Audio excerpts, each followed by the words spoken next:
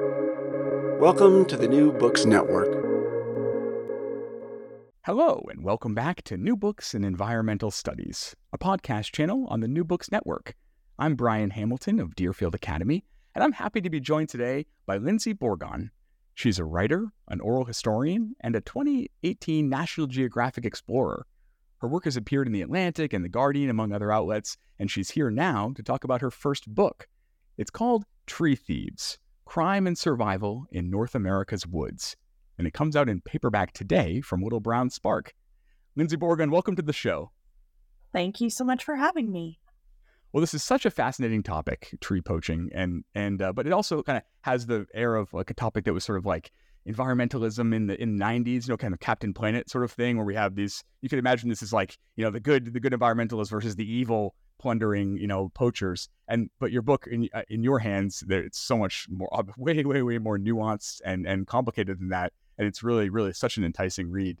But I wonder, for folks that aren't thinking about poaching in public lands very often, and could you start just giving us a sense of the scale of the problem of timber poaching and how big the market is and who's buying it? And I wonder, how likely is it that I've ever come in contact with poached wood, for instance?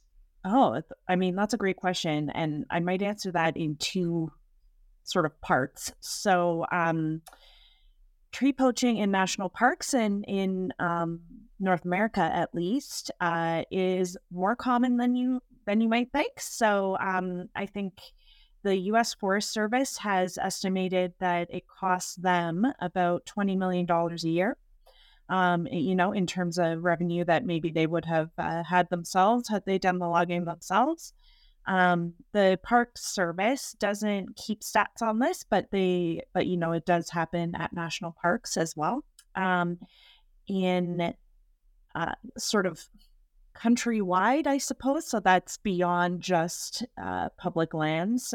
So poaching from private timberlands and other sorts of forests, in all sorts of ways that they're managed, it's actually valued at about $1 billion a year. So it is quite common. The National Park Service says it's a problem in every forest in the United States. Where I live in Canada, in BC alone, I think they valued it at about 20 million, although I might have to revamp that number at some point. It's more common that you might think that people are stealing trees or parts of trees or downed wood or what have you globally. It's part of a huge market of international wildlife trade. So timber actually falls underneath this kind of umbrella, and you might think of the wildlife trade as rhino horns and elephant tusks and pangolin scales or the fur of a poached tiger or things like that. Bear gallbladder is a huge one, but timber is right up there. I mean, it is a highly trafficked commodity. It is very valuable. It's often kind of considered on par with like drug trafficking and these kind of much larger organized crime networks. And actually, I think that it's in that format and in that global perspective that it is most likely to enter your home. A lot of us, the wood in our homes is actually not from where we live.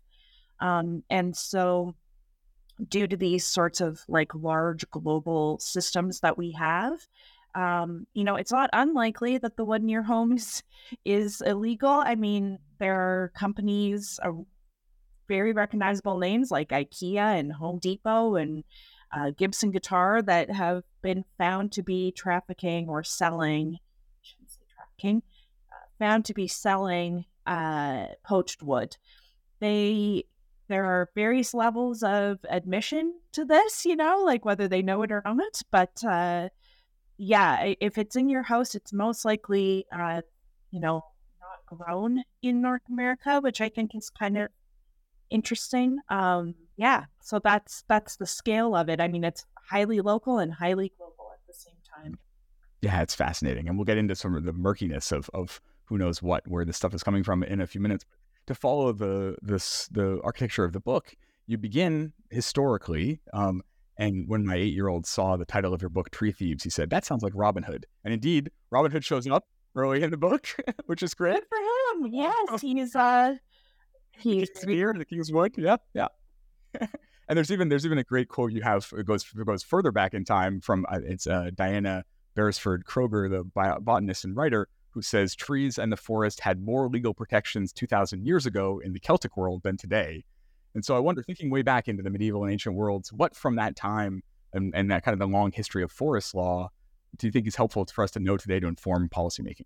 Oh, what a great, that is such a great question. So, and this is something that really jazzed me when I was writing the book, my mind was kind of blown because I was learning about, for instance, the Charter of the Forest, which was introduced around the same time as the Magna Carta. And in that sort of era, rights to the forest, rights to the using of the forest in particular, were enshrined through the Charter of the Forest, which had to be read out loud on church steps or community squares 4 times a year.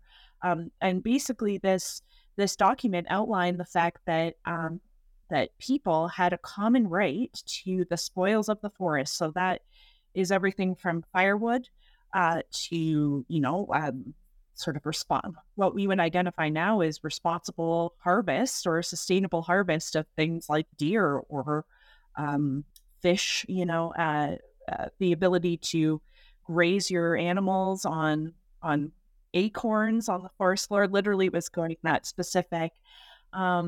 And yeah, within that was the sort of outlined right that you had the ability to go in and take down wood for firewood, or to cut down a tree for building things, or to burn to make food. It really outlined all of these ways that wood has been used.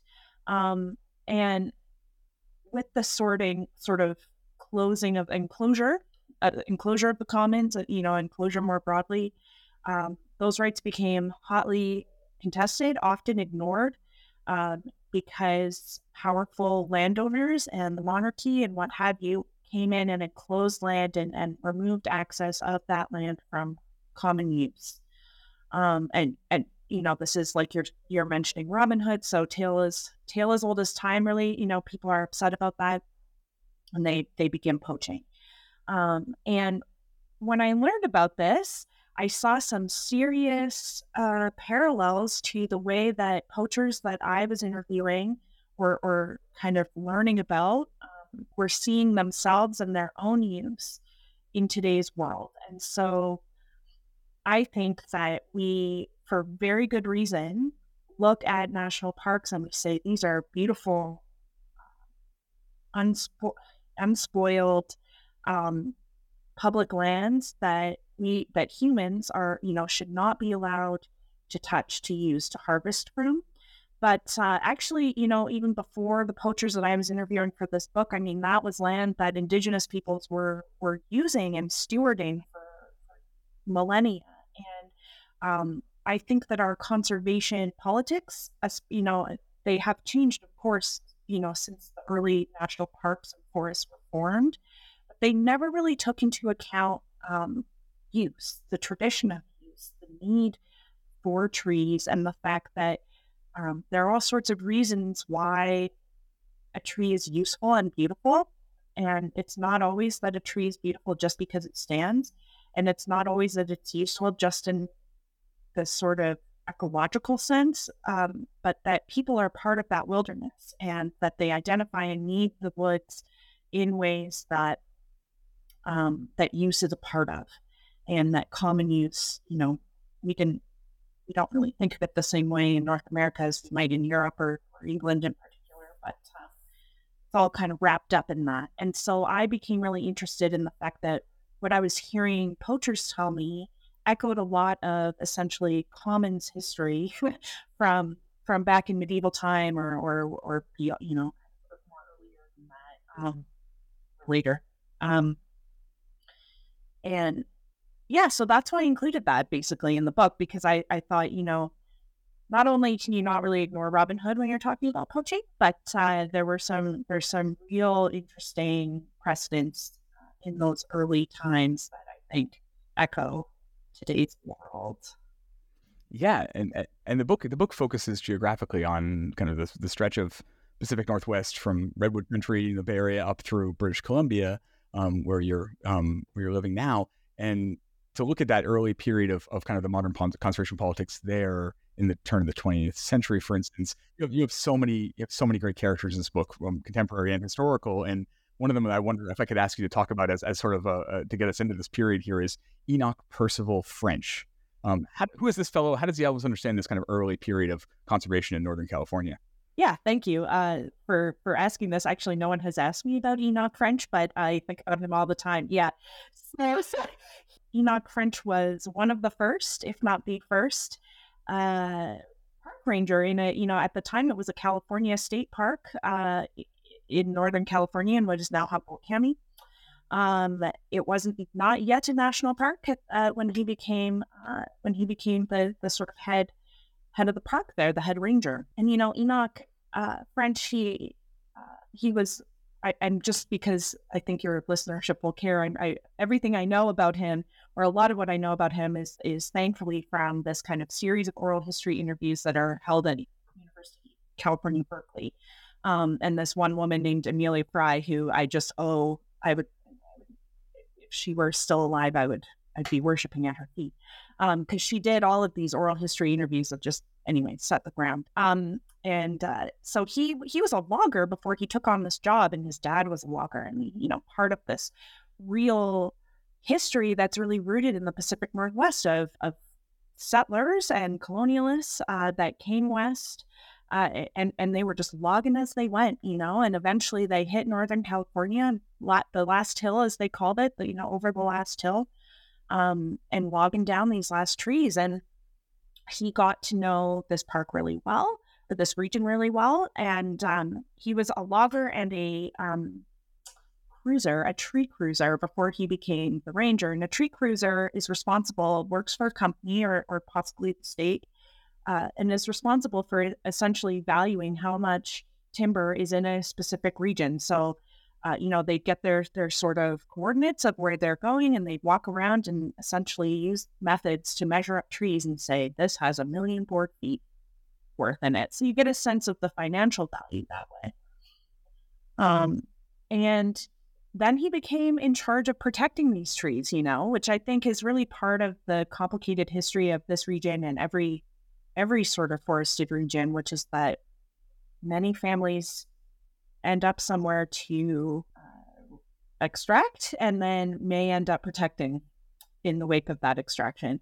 And but what really interested in me and him is not only his amazing stories, because he had like 1,000, but the fact that he admitted in one of these interviews, he was like, yeah, when I was a logger, or even when I was like an early day ranger, sure, I'd go out into the park and take down a tree if I needed one. Sure, I knew how to take that down and to harvest firewood, and like way back in the day, kind of like put it in the river and have a boom and transport it down to where I needed to use it. And so here you had somebody who really lived at the confluence of this contemporary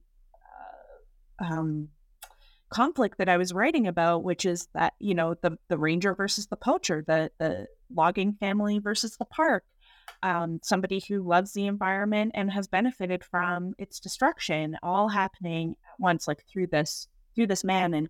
And what compelled me about him was that he never really, in these interviews, he never really tried to justify one side or the other. Like they both existed at the same time within him, and he wasn't. Sometimes I think, okay, so for instance, in the past, I've done oral history interviews with former whalers. So, whaling ended in 1963, like relatively recently. And so a lot of those whalers I interviewed, they felt the need to say to me, like, I do feel guilt now, or I apologize now, or I do feel bad now. And that's fine, that's within their right. But Enoch French was not apologizing either way. And I thought that was really interesting, right? Like he didn't feel at the time of his interview that he was wrong in either side. And so, again, he just very, very coastal person in that way. He lived with um, with that conflict within him. I we'll get to your contemporary reporting, which is the heart of the book, but if you'll indulge me one more historical Yeah, question. please, as much as I'm happy to talk about it, because I think the book has benefited from having like quite a catchy contemporary element to it, but like the history is what made me think it could be a book, right? Is doing all of the research and realizing not only does poaching have this like crazy past and fascinating political kind of implications, that this has been going on for ever. Forever, ever. And the poachers that you hear about now, like they walk in the steps of poachers from hundreds and hundreds of years ago. So Totally. Obviously, a really canonical event in the recent history in the 80s here was the Timber Wars in the Pacific Northwest. And then you also enlightened me to learn about the Canadian kind of corollary, or the War in the Woods, it's called in British Columbia. And it's always, this is a really canonical event in kind of my upbringing, as far as, kind of getting us our dead end jobs versus the environment sort of politics of the late 80s and 90s that I kind of came up with. But at the same time, poaching wasn't itself at the heart of that necessarily. There was a tiny owl and other things at the heart of it. But kind of how do we think about these moments if we look through a lens of poaching? Yeah. So when I first started hearing about poaching, tree poaching in particular, I want to say, I mean, there's poaching all sorts of other plant life and animals. I had a Google alert set up as I do, and I was like, okay, this is happening in Washington and Northern California and sometimes in Oregon. Like I could just see these trends coming in and into my inbox, and I was reading about it, and I started doing interviews with, kind of starting generally with investigators and rangers and people on the law enforcement side of things, because at first I thought that would be my narrative through line. And none of them said this to be cruel or harsh, but, I would say, why is this happening in Oregon or wherever? And they would say, we just have a lot of poverty here. We have a lot of poverty. If you look at where these crimes are taking place, it's around these old former mill towns. We have towns that are economically depressed, that are socially struggling. And that's where this is happening. They were not wrong. And so, you start asking yourself, like, how did we get to this point? I also knew from reading about poaching and then also eventually hearing it from poachers themselves that one of the motivations for poaching was not simply money, but resentment and anger toward conservation structures. It wasn't really voiced to me that way. It'd always be like the park. We hate the park. We hate the federal government. And I was like, okay, well, where is this coming from? Particularly with the younger poachers, and really realizing that they had grown up in families and communities that were at the center of this conflict. That for years they lived in communities that relied on resource extraction.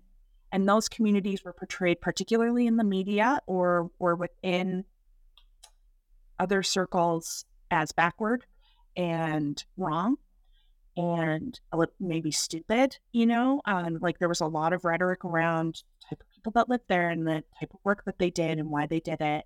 And that might be lingering. That was kind of my hypothesis, or my question was, how much does anger from this moment in history have a role in what's happening now? And so I followed that through, and for some of the people, it was the main driver. For other people, it was just part of what they grew up with. So you'd say, like, do you remember the early 90s, late 80s, early 90s, and what it was like in this town? Yeah, it was bad. I remember my uncles being mad all the time, for instance, right? Like, that's the type of feedback I was hearing. So it was kind of both of those inroads from the Timber Wars that really interest me. So not just like the trickle down effect of what happens to small communities when their only source of income is either phased out or just immediately halted, and also the emotional aspect. it was supposed to go differently, right? I mean, your book has so much to offer us thinking about post-industrial places and bridging the past and the present. You show, for instance, yeah, go. Sorry, Yeah, sorry to interrupt you, but when you say it was supposed to go differently, I think that's really interesting because was it? Like, I don't know. Like, I don't know if at the time, I don't know how much that was on the radar. I don't know how much that was like actually explored. I was struck by the echo around in the past and the present around the promise of tourism, right? That even back in the Redwoods League, they were saying, that we'll have public money that'll help the loggers out after we stop letting them log until such time as which the tourist income is so high that they don't need that anymore. And then you show in that it was the 100 economists signing the pledge that became part of the 2022 biodiversity conference, the COP15 there, the UN's thing saying, we're going to preserve 30% of the world's land and water. But it'll be fine because the ecotourism will essentially be a huge new source of revenue. And you write very beautifully about how Oric, California, this census designated place, is one of the most breathtakingly beautiful places in the world. And yet, there's not the kind of infrastructure you would have expected to see there for a tourist town. Why not? Why didn't it come to pass? What are the barriers we don't think of when we think about ecotourism as the future? I don't know. Well, first of all, service economies do not pay as well as resource economies, and they never will with the way that we're going now. And so it's one thing to say that, and it's another thing to imply or to believe that working a retail job is going to pay you as much as even even working 4 months out of the year on a resource economy. It doesn't work out that way.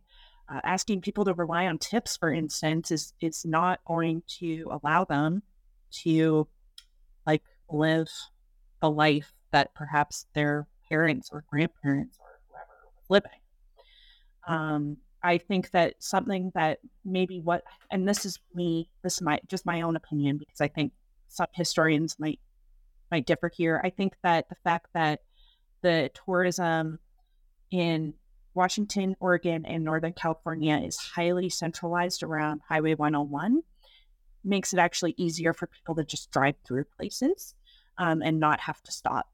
It's pretty easy to just go, wow, how beautiful. And that's it.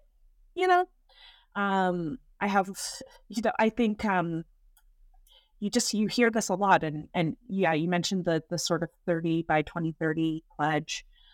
There's also just anytime you hear about any sort of deindustrialization, like I'm from a place in Canada. I live in BC, but I'm from a province called Alberta, which is, people call it the Texas of Canada. It's oil and gas, right? Oil and gas. And when it's particularly northern Alberta. And so a lot of those communities, I think, have already been kind of encouraged to diversify their tourism. And I just think, yeah, you can do that, but I think that's unfair to them. I think that these communities deserve more than just being told, like, don't worry, people will want to come here. It's like, it's not that simple, right? And it's not that easy to get to. It's the same as Northern California. It isn't that anyway, I'm going off on a tangent here, but I just think that, the promise of tourism has been consistent across economies, across particularly resource economies. When we talk about detransition,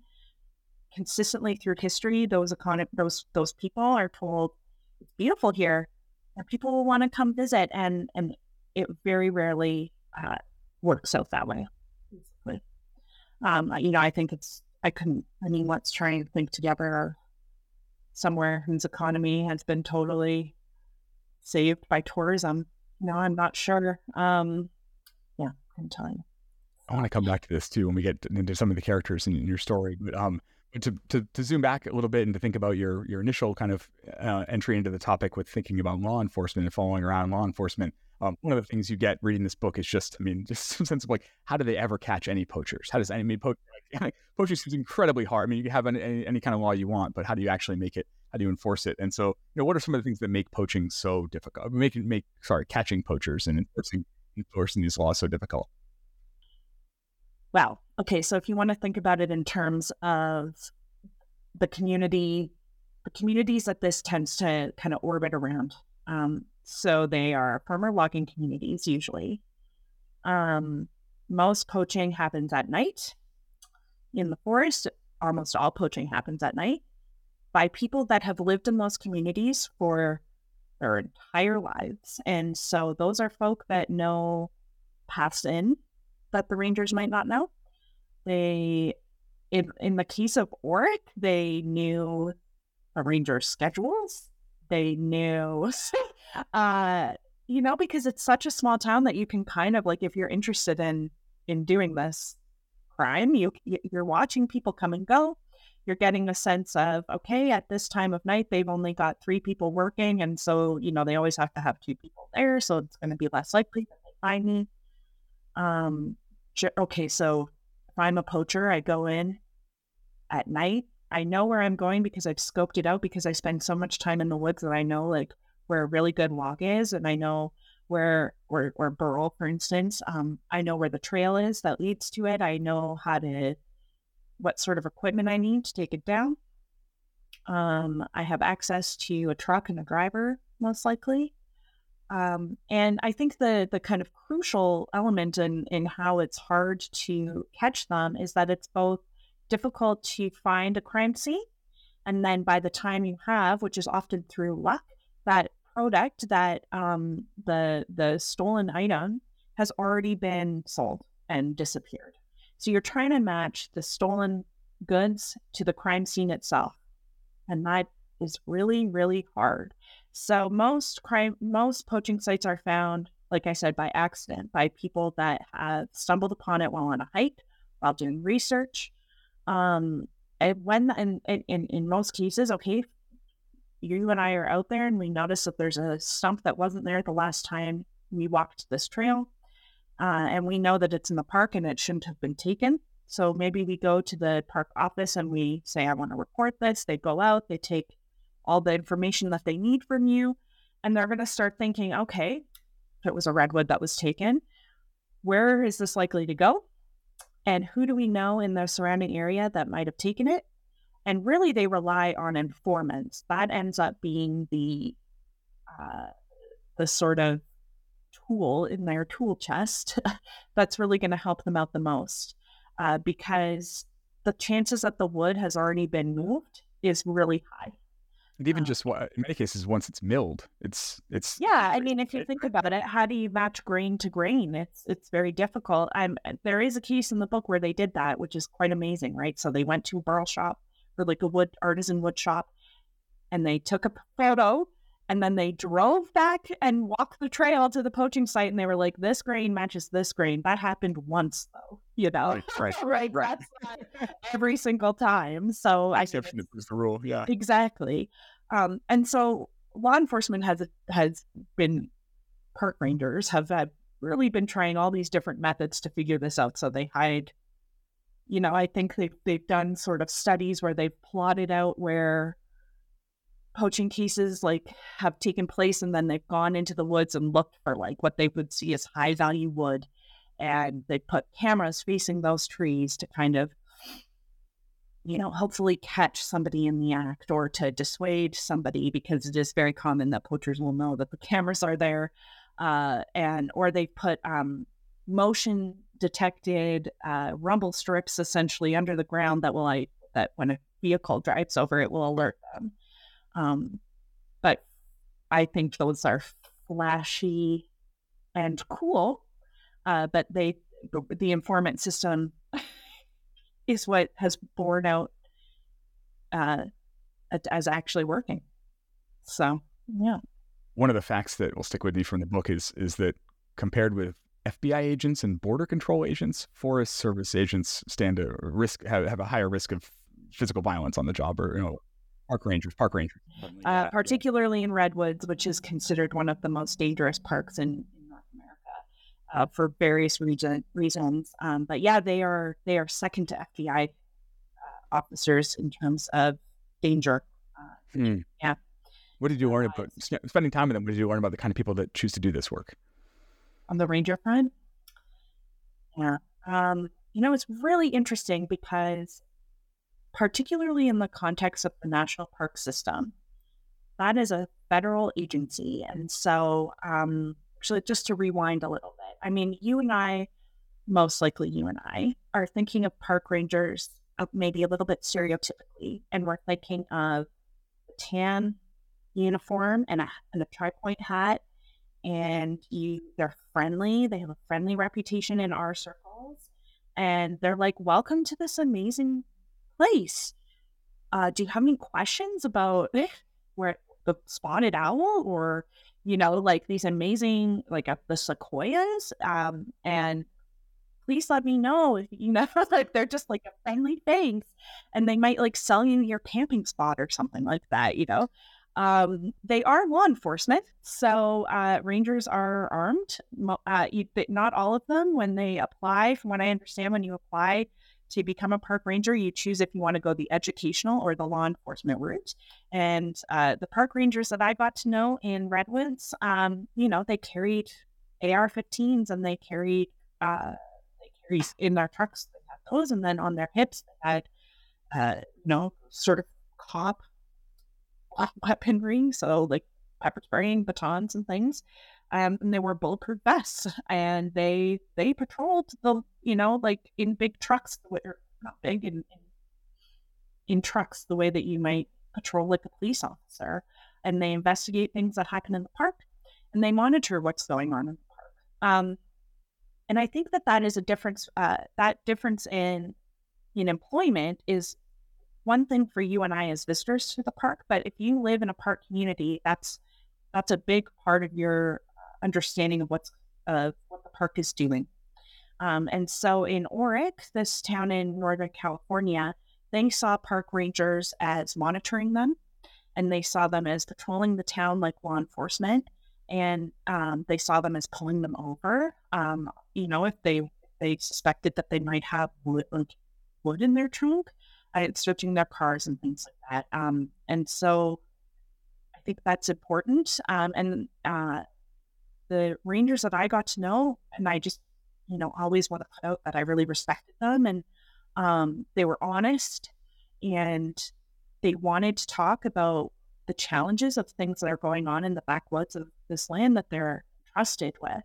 And they have a really impossible job, which is that like there's a highway that goes through Redwoods, for instance, but Redwoods itself stretches much further back from that. It's impossible for them to patrol that land, even like by foot or by truck or in any way. And they're in charge of it. That's really hard. And people do stuff on that land that is dangerous and illegal. At the same time, they can get search warrants to enter people's homes, and they can be intimidating, that's for sure. And I think, something that was really interesting that was brought up to me by a poacher is that often they're just not from the area, and they tend not to live in the gateway communities. So Oric is the town right on the southern edge of Redwoods, and it's a gateway community. You have to drive through it to get into the park. And the rangers are not living there. They're not part of the community there often anyway.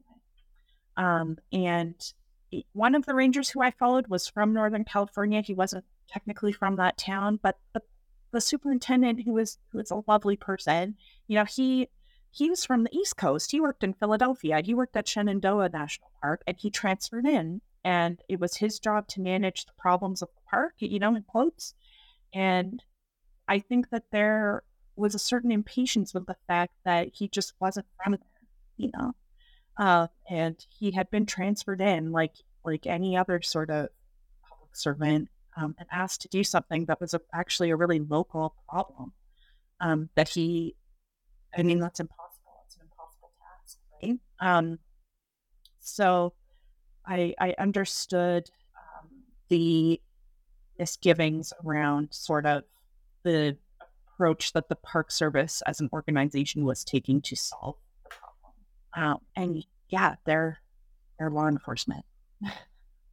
There's actually pretty interesting history of, this was my own sort of ignorance going into this, but because I've had one experience of parks, right? And I mean, there's history of park rangers kind of roughing up folks in Yosemite or Yellowstone, and, having a very narrow view of what is allowed to happen on public land, and using force to enforce that. Yeah. one of the latest tools that you chronicle the development of in trying to combat poaching is DNA testing and mass spectrometry, which, and I couldn't decide reading the book whether this is like, what a cool solution to this very difficult problem, or whether this is just an absurd kind of attempt to sort of solve an unsolvable problem. And I just, if you could say a bit about kind of the origins of these technologies, and are they, how big a role do you expect them to play in the future? I think that they can play a really important role in the global trade in particular, because there's a really massive challenge there, which is that the wood that you and I might use to build our deck is ending up in Home Depot where we buy it, but it's going through ports where it's already been milled and put into shipping containers. And like, how is a border agent meant to look at that wood and say, I think that might be illegally harvested from Peru? Like, it's like way too much to ask from one person in one organization. And this is something that DNA testing and mass spec, as I call it, and those databases that they're developing can really narrow in on. As poaching continues in North America, there is a real hope that the database will also kind of, hold important information of these sort of North American species that are traded. So redwood, Douglas fir, cedar, eastern walnut, black walnut, oaks, some oaks, the tulip tree. Those are relatively small parts of the trade. And I don't think that there's an appetite on the sort of local front to invest too much in getting that done. And I don't really know if that's a good thing or a bad thing. I know that like there's a real focus on just these highly traded international species. But I think what's interesting about it is, I think in the book I detail Rich Cron and how he was he is a scientist at a laboratory in Corvallis, Oregon, and he was able to testify at a hearing because a tree poacher in Washington state had actually started an absolutely massive forest fire through his actions. And he was a tree poacher, not unlike, like quote unquote small time kind of poacher who started this entire kind of environmental crisis through what he did. And Tree DNA was able to essentially convict him for starting that crime, for starting that fire. So, I mean, it's not that it's useless in North America, but I think in terms of the trade of wood itself and not these other sort of broader crimes, I'm not sure what the appetite is to like really focus on North American species in that way. So unless something happens where all of a sudden there's just like a tree that's grown here that's just like insanely valuable, I'm sure that would change things a little bit. Yeah. And in the book, you follow the commodity chain to South America and to Peru. And what did you learn from that travel that helps you inform this study? Oh, yeah. I mean, I learned a ton. I think it was important for me to do that because as much as I was really interested in these small local stories, like you can't really talk about poaching if you're not going to talk about what's going on in the global South, because that is mass deforestation and illegal logging on a scale that we just don't know here. And also, I think it's interesting because most of our products come from that logging as opposed to local wood. And so in a sense, we can actually do more on that scale than at home. And so I went down and I was doing interviews about experiences of timber poaching and experiences of sort of land grabs, I suppose, in the Peruvian Amazons. And, I write in the book that something that really sticks out to me now and then is that the motivations for tree poaching or timber poaching in both places really echoed one another. And so the poaching off land in Peru, when I was asking people, why is this happening? The answer was almost always money. People know, this is people that need work, that need income, and they know how to use a chainsaw. They feel comfortable with it, and they know where to take it, and they need money to live as much as you and I do. And that's exactly what I was hearing in Oric and Forks, Washington, and these other places. And so, in particular, I actually was shown that the poachers were no longer there. They had been caught and tried already, but I was able to go out to a poaching site in the Amazon, and they were showing me this sort of tent encampment that was there. And I looked at it, and then later, so I came back to North America, I'd taken my notes, and then I went out on a patrol with these BC resource officers, and they were like, here, we're going to show you this tent encampment where poachers are living. And I was like, this looks very similar to what I saw in Peru. The species of tree is different, but here you have technically squatters living on public land or private land, cutting down trees and taking it into the mill. And it just, I thought here we have this echo, of motivation and kind of sadness in the socioeconomic situation. I think in Peru, people were telling me, we have all these economic migrants that are coming into Peru, and a lot of people know how to log, and they just kind of come in and they set up camp and they start working logging here. And I mean, I find it very hard to fault any poacher that's doing that, because nobody's doing that because they want to, really. You opened the book with an epigraph from the great Raymond Williams on kind of the intertwined human and culture and the impossibility of pulling those things apart. And you can, in your conclusion, you have this great line where you say that separating nature from human use has never kept it safe. And so I wonder here, looking back, then what does a forest conservation that doesn't rely on that dichotomy between nature and culture, that isn't fortress conservation, what would that look like?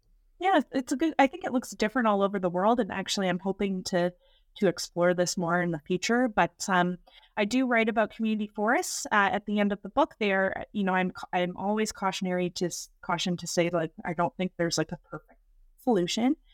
But I think there's a community forest in my community, and the idea behind this was that it was once logging land, and rather than the province engulfing it into a provincial park, for instance, the community where I live bought it. It's managed by a board, and when you go into this forest, there's paths, there's a river that runs through it, there are stumps because there is selective logging that happens, and there's like a university research station that operates out of this land, and so you have 3 uses all happening at once, and they have responsibilities, or they outline their own responsibility, which is that if there's a tree that needs to be taken down for whatever reason, they hire local people to do that. The proceeds from so that local people are being paid directly for this skill, because I live in a former mill town, and the mill has, very slowly shut down. And, I'll give you one guess as to what they thought will replace it in our economy, which is tourism.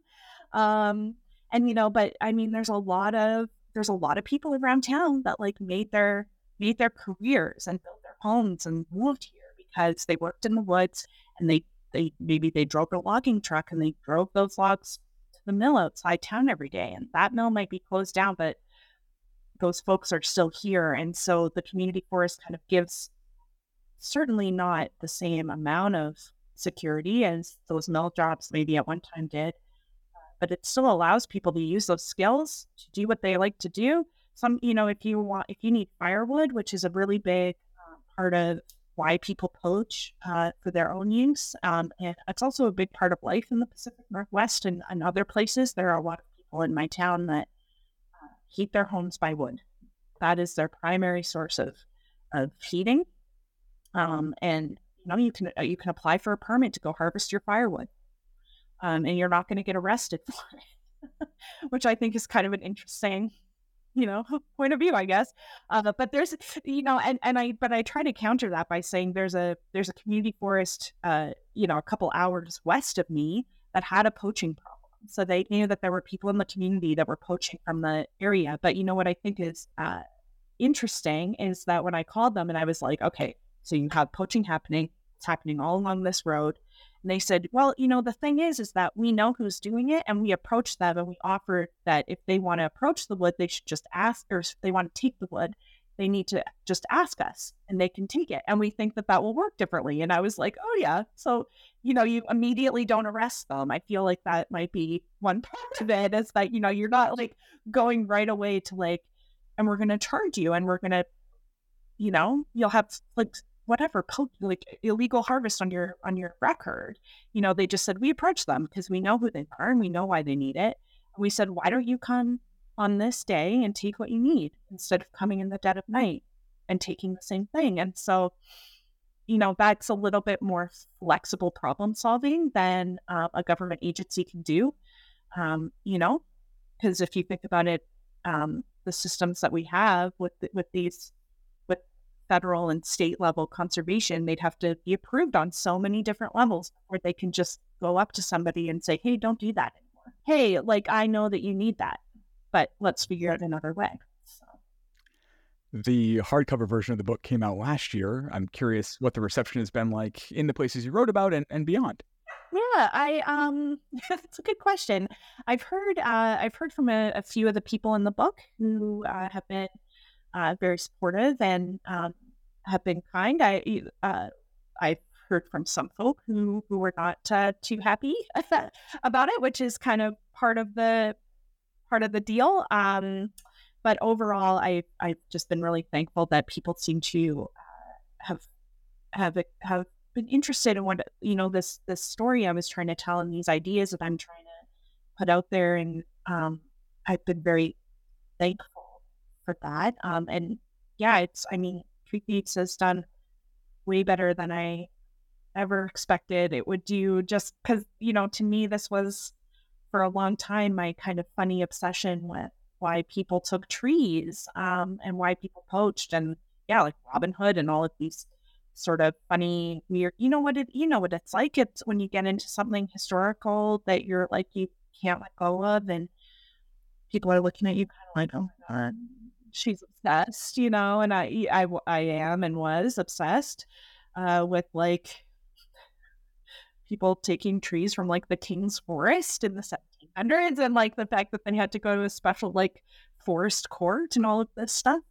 And thankfully I have, heard from readers who were really into it. And that has been my favorite part by far, is just people have come up to me at like festivals or, events or whatever. And they just said, I'm really into this. And like, do you know about this historical thing? And like being able to nerd out, it sounds, it's just, it fills your heart, where you're just like, yeah, I love this too. And yeah, kind readers are the point of it. But, in terms of the reception, yeah, it's been interesting. Like in terms of the sources themselves, it's been kind of. Sure. Yeah. Well, I hope the paperback gets you lots more readers and to nerd out with and all that. When your schedule allows you to. I wonder if there are any current or future projects you're willing to preview for us before I let you go. Yeah, well, I'm going back into my weird sort of, I was saying that I'm arranged to, or that I'm following these ideas of community conservation, and again, because I'm a bit of a odd duck, so I'm interested in clearances, the Scottish clearances, if you've done any reading on that. And there is, there's a, I don't know how much time we have for me to get into this, but anyway, there's a law in Scotland, or sort of act called the Land Reform Act. And it was when Scotland gained independence, they devolved from Westminster. And this was one of the big acts that they put forward, which is essentially, it's land reform. And it comes in the wake of understanding that that colonial history in Scotland removed people from the land that they had traditionally crofted and farmed and fished. And it allows communities to buy back land that had been taken from them in that era, if they can come up with this sort of assessed value. And so a lot of communities have bought back hunting estates or frankly, entire mountains or entire hills and things like this, and they manage them community focused rather than just a single owner. And so because I'm really into the commons and dispossession and kind of people's relationship historically with the land that they're from, and this idea of use developing a relationship, and all of that, I could go on and on. It's like, how do we have reparations for like environmental crimes that weren't technically crimes, but like environmental dispossession in the past? And is there any way that we can actually address, like, look at it and see it for what it was and address it? Can the law help us with that? I don't know. Anyway, asking all of these questions, that's where I'm going at the moment. But it's it's still a sort of glob in my brain. It's not very formed yet.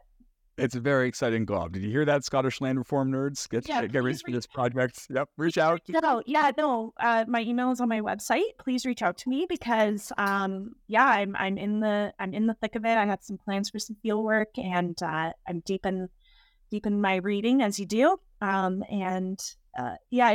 think it actually applies beyond just Scotland.